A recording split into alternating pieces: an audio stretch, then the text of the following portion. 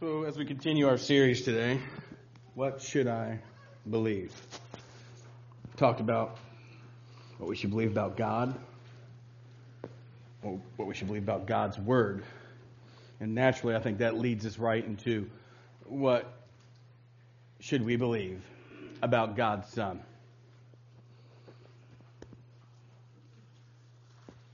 I know a song come to mind right away, because we talked about the Bible last week.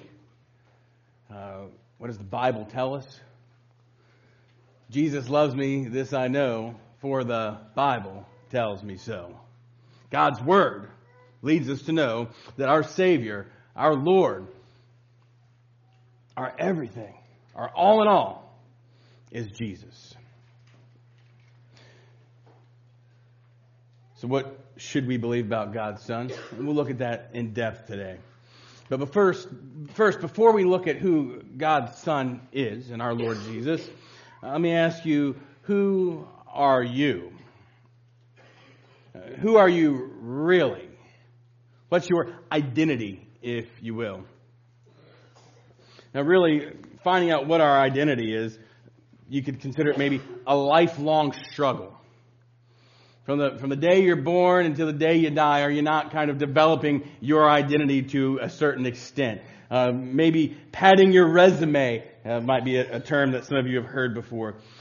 Different things might kind of identify us or help us to develop that identity. Your education might be part of that. How far did you get in school? Where did you go to college? So on and so forth. Or what about sports? And maybe not just if you're good at sports or if you're not good at sports, but what team do you root for? Now, some of you all have a really easy identity. You're all UK fans. And then there's a few of us that are smart that are Duke fans. Or maybe there's a couple of you that are Cowboys fans. That's kind of unique. I know Chris is a Cowboys fan. I kind of identify him as being a Cowboys fan. See what I'm saying here? Like you can identify with that. What about cars? He's the guy that drives the Jeep, or he's the guy that drives the sports car, he's the guy that drives the old truck, or whatever it may be, you kind of identify with. Your job, where you work at, your wardrobe might be something that you are identified by. How do you dress?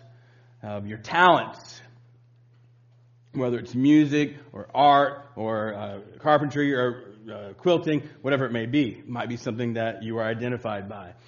Then we get into more serious stuff like your attitude and your actions. Yes, those also most certainly identify us. Are you known as someone with a good attitude, or are you known as someone with a bad attitude? We all, of course, want to be that person with a good attitude. Also, family might be some way that you are identified. I'm the husband of Amy, the father of Jonah and Levi and Maggie, so on, so forth. Our identity, though, can also be complicated by some things in life. Maybe by an abusive relationship. That might be something that identifies you. Being a part of a dysfunctional home. Maybe you're identified by your belittling friends or a coach. By bullying. That's that word that we work on so much in our schools nowadays, and I'm thankful for that, because bullying, it's not good, right? But you don't want to be identified or have your identity by your bullying. Or gossip, that could change your identity a little bit, whether it's true or not. Your rejection, bitterness, maybe even personal failures. But all these that I've just mentioned, both good and bad, they cry out to us, here's who you really are, by these things. So for many of us, our self-worth, our identity, it's forced on us by others. So again, I ask you with all this information, who are you really? Maybe something that we could all think about, but let's not dwell on it too much. Because today I want to encourage you to allow Jesus to work in your life. Allow Him to work in your life and develop the identity that God has always desired for you. You see, how do we want to be identified? The first thing I want people to say about me when they say, who is Mikey Sweeney, is he is a Christian. And if there's anything else first, then I'm probably not doing something right. And maybe that's my opinion, but first I want to be known as someone who loves God and follows Jesus. Second, I want to be identified as a good family man. Third, I want to be identified as a preacher. Fourth, I want to be identified as a lifelong, diehard Chicago Cubs fan. And then so on and so on. Maybe a trumpet player. You get the picture here. First, I want to be a Christian. And I hope that you do as well. So how are we going to do that? What should we believe then about our Jesus? About our Jesus, about our Lord, about the man who died on that cross for you, for me, the reason why we are here today. And if there's any other reason why we're here today, we're not here for the right reasons. If it's because you want to know more about Jesus, if it's because you want to grow closer to Him, if it's because you want to walk with Him, you are here for the right reasons. And if there's anything else, then you're not. You're not. So what about Jesus then? What should we believe about Him? John chapter 1, we've got verses 1 through 2 on the screen, but I'm going to read the first 5 verses. In the beginning, the Word already existed.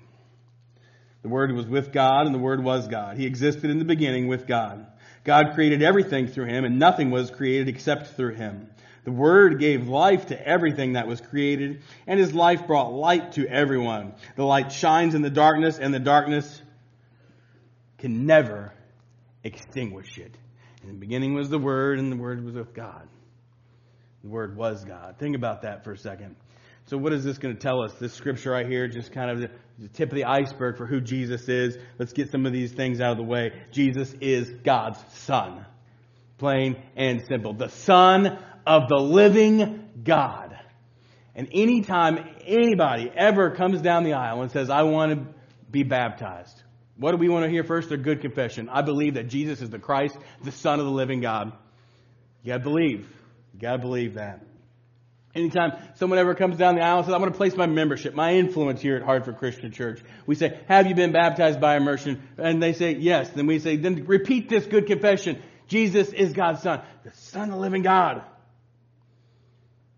I believe that Jesus is God's Son. And if I truly want to develop my identity in Christ, I must believe that Jesus is God's Son.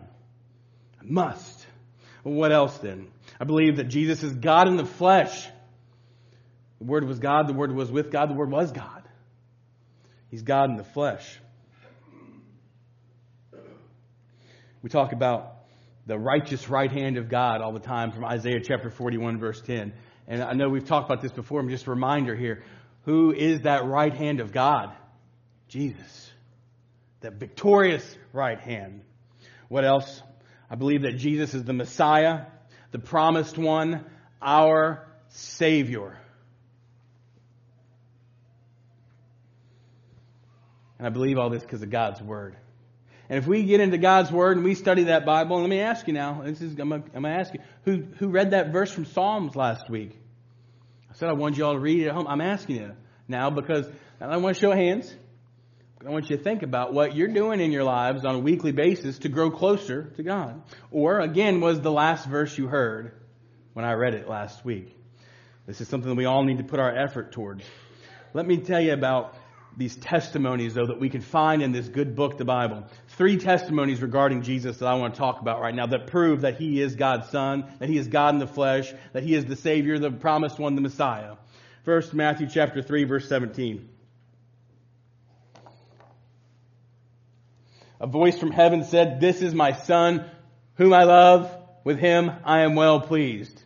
Testimony straight from the Father. God the Father says, "This is my Son."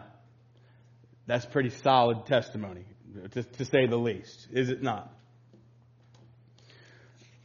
What about just from Jesus Himself? Luke chapter 22, verse 70. They all asked, "Are you then the Son of God?" He replied, "You say that I am." He's saying, this is what you're saying, right? He's not denying it. We're taking that as a testimony from Jesus. Yes, He is God's Son. So we've got the Father, we've got the Son, both saying that I'm God's Son. Who else can we possibly ask for? Mark chapter 3, verse 11.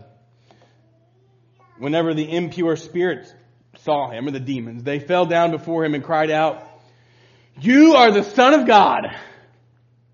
The demons, the devil, testimony from the devil himself. You are the Son of God.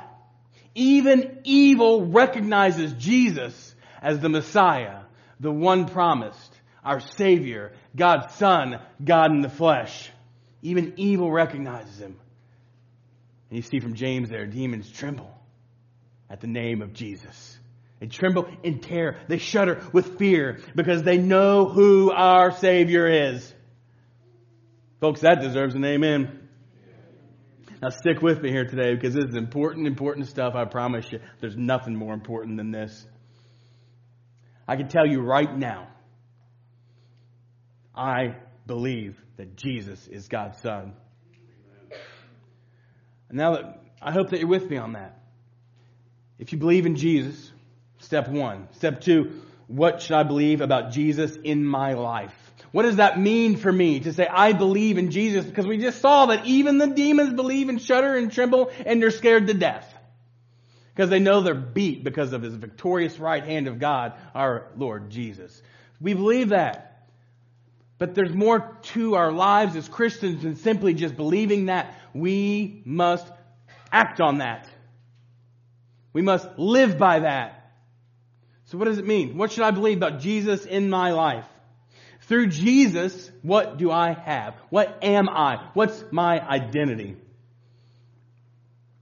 2 Corinthians chapter 5, verse 17. Therefore, if anyone is in Christ, he is a new creation. The old has gone, the new has come. With Jesus, you're a new creation. We've been studying Romans in depth now for about a year. Coming up to the end of it. If you can make it on Wednesday nights at 6 o'clock, please be here as we wrap it up. But we've learned through the book of Romans that when we are baptized, what happens? Death, burial, and resurrection. Wash those sins away and live a new life. We are a new creation. Man, the Bible is so awesome. I was talking to Brian Gray this morning. Every time we read it, there's something new that just pops out, that really sticks with us, that affects us, that impacts our lives. And if anything impacts our lives, it should be the fact that when we give our life to Jesus, we are resurrected with Him, and that has a responsibility. That's why we call ourselves born-again Christians. Because of Jesus, I'm a better person. Because of Jesus, I must continually work, study, pray to be the person that God wants me to be. And because of Jesus, I'm glad to be a new creation. And what about Romans chapter 13? What does it tell us? I just got a couple of these verses highlighted, but I'm going to flip over to it. I'm going to read them all today. Chapter 13, verses 11 through 14. And we just studied this, I believe, last week. And I hope you're ready for it. It's good stuff. This is all the more urgent, for you know how late it is. Time is running out. Wake up! Some of you all, I warned that was going to happen. Wake up. Are you with me today, church? We're talking about Jesus, y'all. There's nothing more exciting than that. Wake up. Time is running out. Our salvation is nearer now than when we first believed. The night is almost gone. The day of salvation will soon be here. So remove your dark deeds like dirty clothes and put on the shining armor of right living, or the shining armor of light, the armor of light.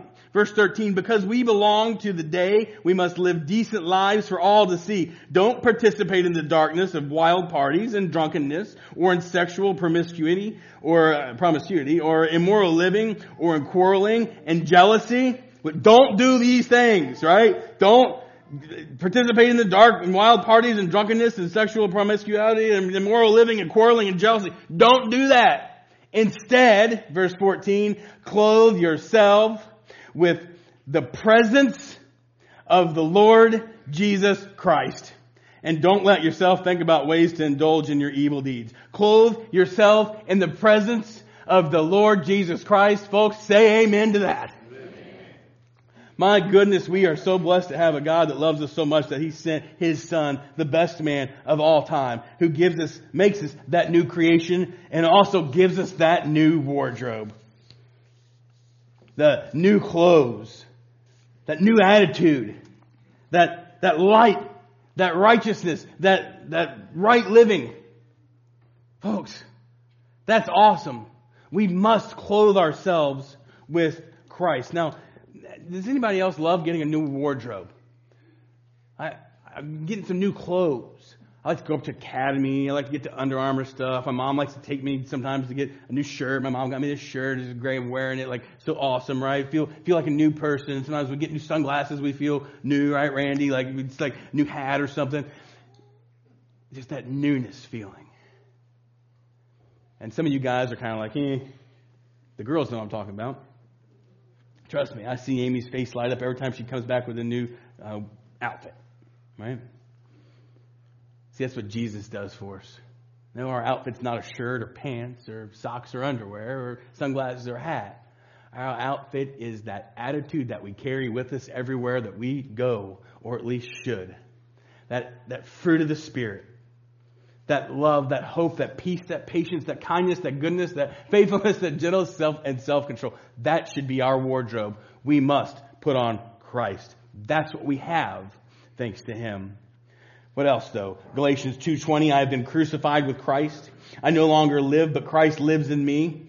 The life I now live in the body, I live by faith in the Son of God, who loved me and gave Himself for me. We have a new identity because Christ lives in me.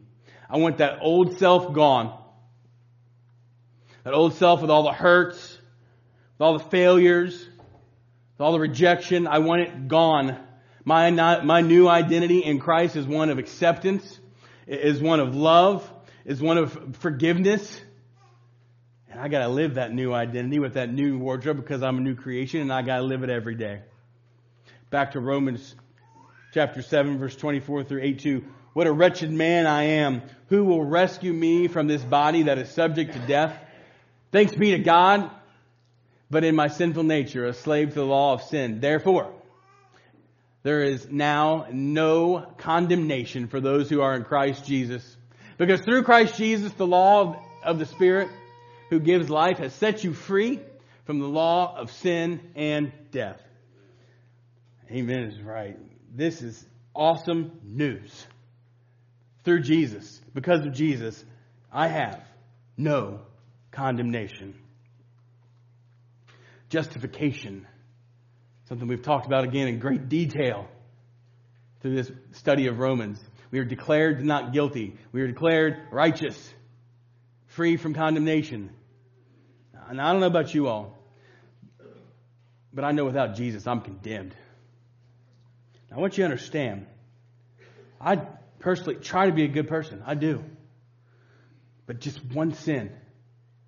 And I can tell you, I got way more than one. But just one sin, and you're separated from God. Except for through Jesus. And through Jesus, we have no condemnation, even when we deserve it. So when I truly surrender my life to Him, then God will certainly not condemn. Now, people will condemn you. They will condemn you for things maybe that you deserve to be condemned by. They will also condemn you for things that perhaps you do not deserve to be condemned by. Can't help that.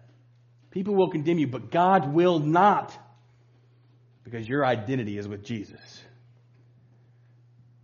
Matthew 11:28 through 29 says, "Come to me, all you who are weary and burdened, and I will give you rest. Take my yoke upon you and learn from me. I am a gentle and humble in the heart, and you will find rest for your souls."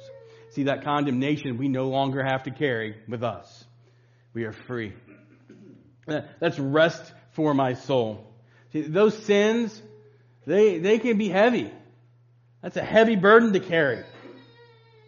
But when we accept that blessed assurance that we have through Jesus, we're free. It's rest. And when we allow that to happen in our lives, now stick with me, this is important. When we allow that to happen, when we believe that we are free, that we have rest for our soul, that there is no condemnation through Jesus, what else is there? Joy. You want to have joy in your heart? Believe in Jesus. Believe that He has freed you from this burden of sin, from this condemnation, and then prepare to rejoice, because there's nothing left to do but that, and to live a life following Him. So we'll wrap it up today. What then should I believe about this relationship with Jesus? All these things that we know that He gives us. All these things that we've talked about, that we know who He is. What about my relationship with Him? Let's break it down by looking first at 2 Corinthians 6:18. I will be a father to you, and you will be my sons and daughters, says the Lord Almighty. God is our Father. We talked about that a couple weeks ago, right? This is important for our relationship with Jesus. We've got to first recognize that God is our Father. A personal, loving, caring God who is not far removed from us. Remember, He's right by our side. So if God is our Father, and Jesus is indeed the Son of God. Romans 8:17. If we are children, then we are heirs. Heirs of God and co-heirs with Christ. If indeed we share in His sufferings, in order that we may also share in His glory. We're co-heirs with Jesus. I think about that song. We sing it every Sunday. The family of God.